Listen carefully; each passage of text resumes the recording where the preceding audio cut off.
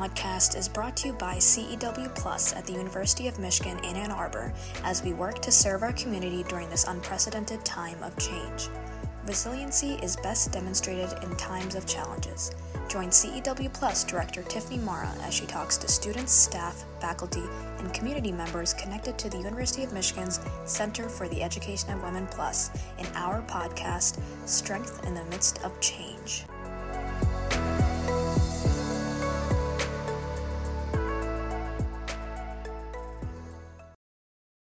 Today's podcast features Elizabeth Story, who is an undergraduate student of sociology in the College of Literature, Science, and the Arts.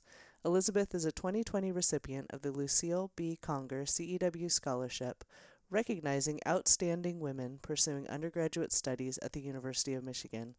Elizabeth, welcome to the Strength in the Midst of Change podcast. Can you please introduce yourself and tell me a bit about your educational focus and career goals? Yes. Hi. I'm Elizabeth Story. I am a non-traditional student. I'm 44 years old, and my major is sociology with some major of social work, and my eventual goal is to obtain a master's in social work degree, which I will then use to go into private practice counseling. Yeah, how did you decide upon this as a potential career? Initially, it was through caregiving with my father, who had Alzheimer's, and all of the interactions that I had with all of the amazing social workers during that almost decade-long experience. The social workers, to me, really stood out, and they provided so much care, not only for my father, but to me. So that was really a pivotal point where I realized what I should be doing when I grow up. So that is when I realized, really what I wanted to do, but it was just really a matter of, first of all, timing and then fear. I was scared of what it would look like to re-enter the college experience at my age. When were you last in school, if you don't mind me asking? That was about 20 years ago.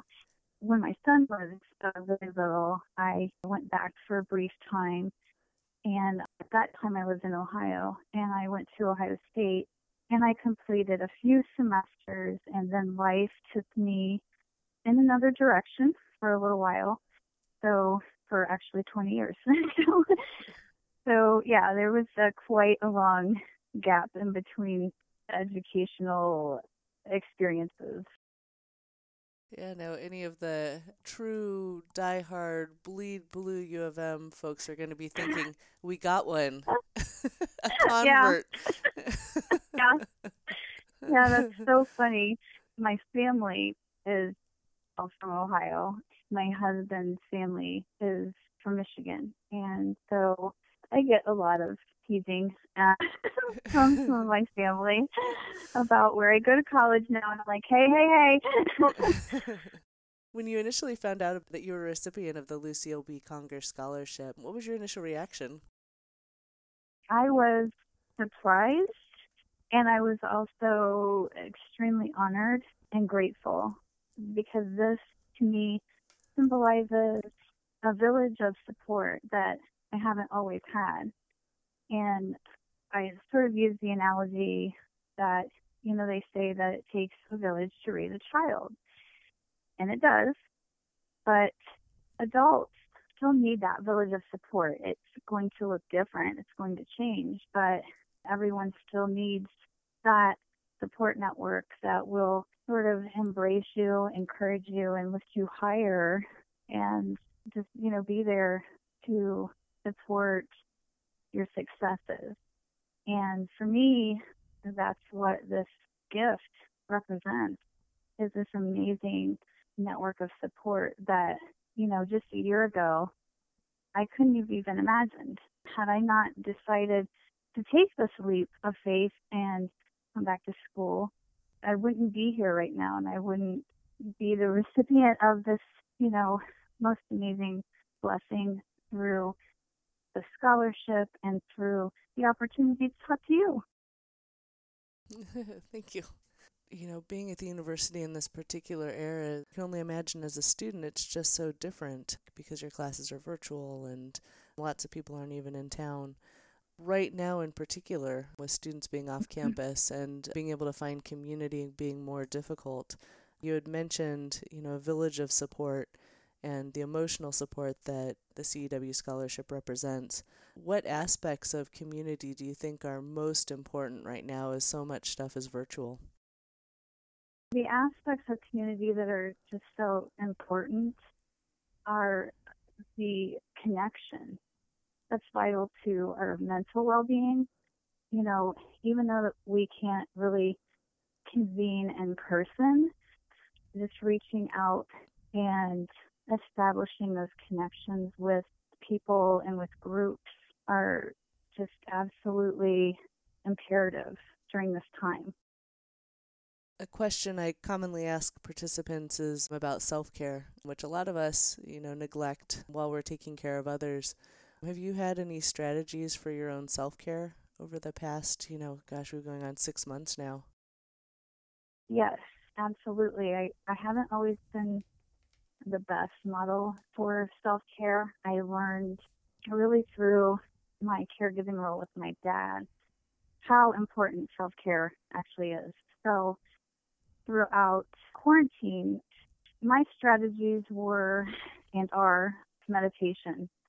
I meditate, I exercise, I enjoy walking, reading, just anything that you can sort of do that will enhance your mental well-being and physical well-being and is just for you in that moment. A lot of people think that it's kind of selfish, but it's actually not, because it makes you a more healthy, well-rounded person that is more able to show up for others in a healthy way. Mm-hmm. Yeah, so true. Are there particular websites or tools that you use when you meditate? Yes, I use the app Insight Timer. That's my favorite. I use it every day. I meditate at least once a day, and that's in the morning, sometimes twice a day. So sometimes I'll meditate once in the morning and then before I go to bed at night, because it helps me sleep, because I used to have insomnia.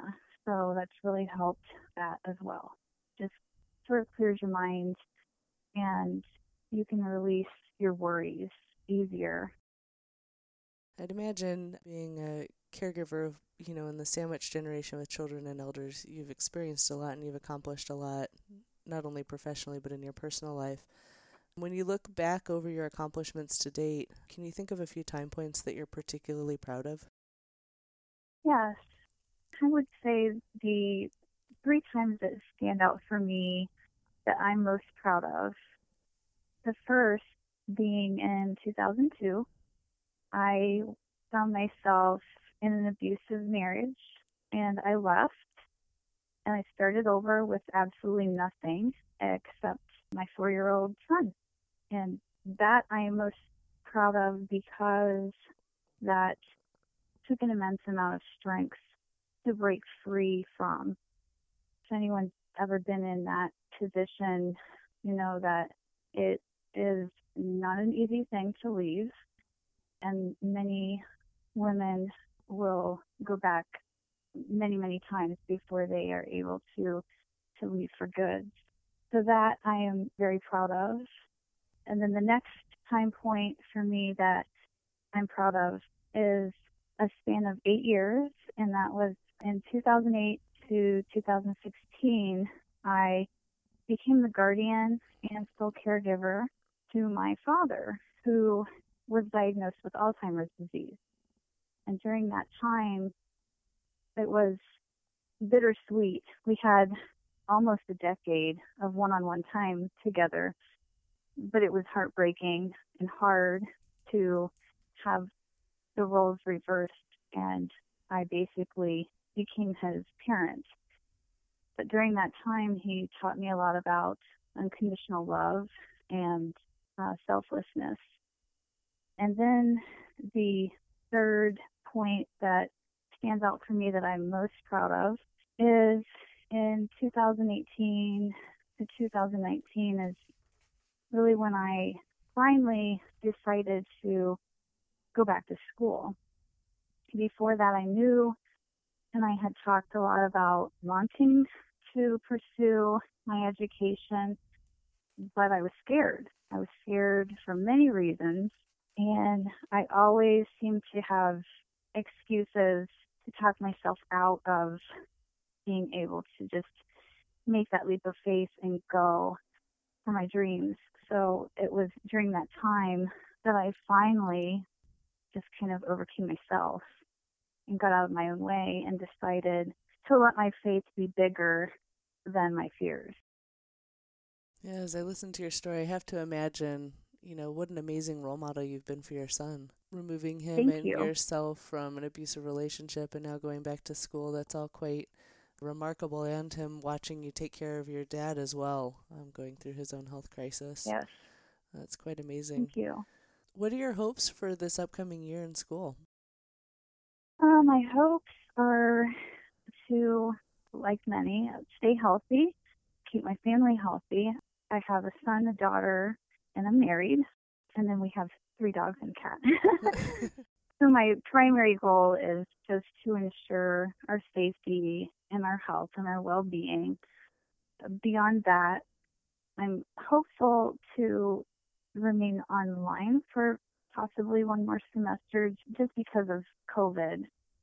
But and then after that, being that this is my first semester and I'm not actually physically on campus, I still need to learn my way around campus.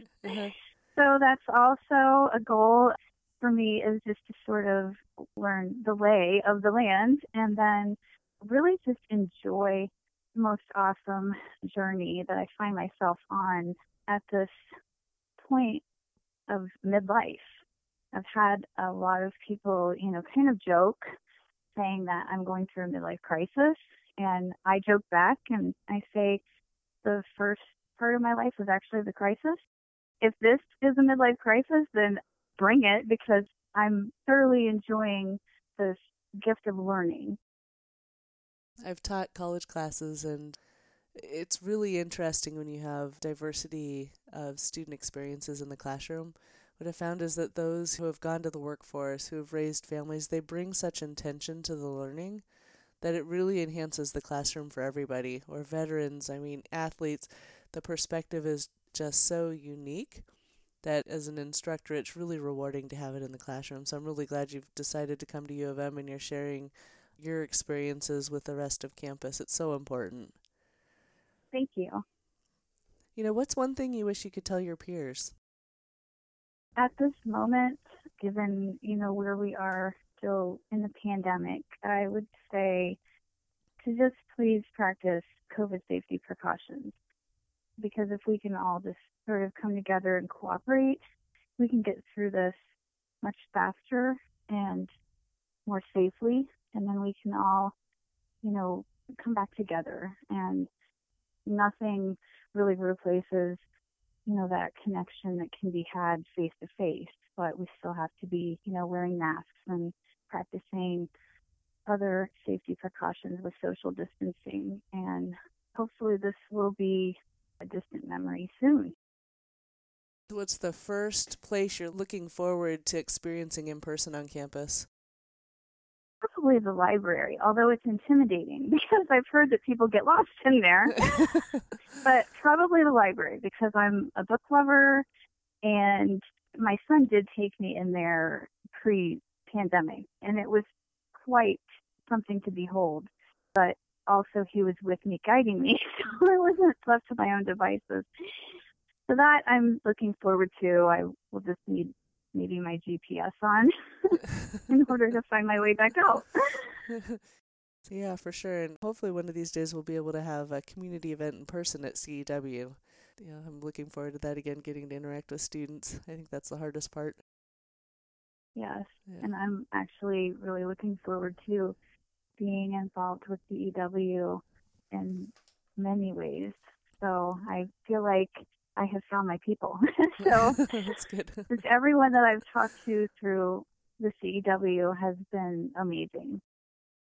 Yeah, it's a really quite an amazing group of staff. the passion for the work that we do. It's so visceral that I think that comes through pretty clearly, regardless of who you talk to. Yeah, Elizabeth, thank you again for your time. Yeah, I feel honored to have spoken to you and to get to learn a little bit more about you. Look forward to when we can actually meet in person. Absolutely. Thank you so much.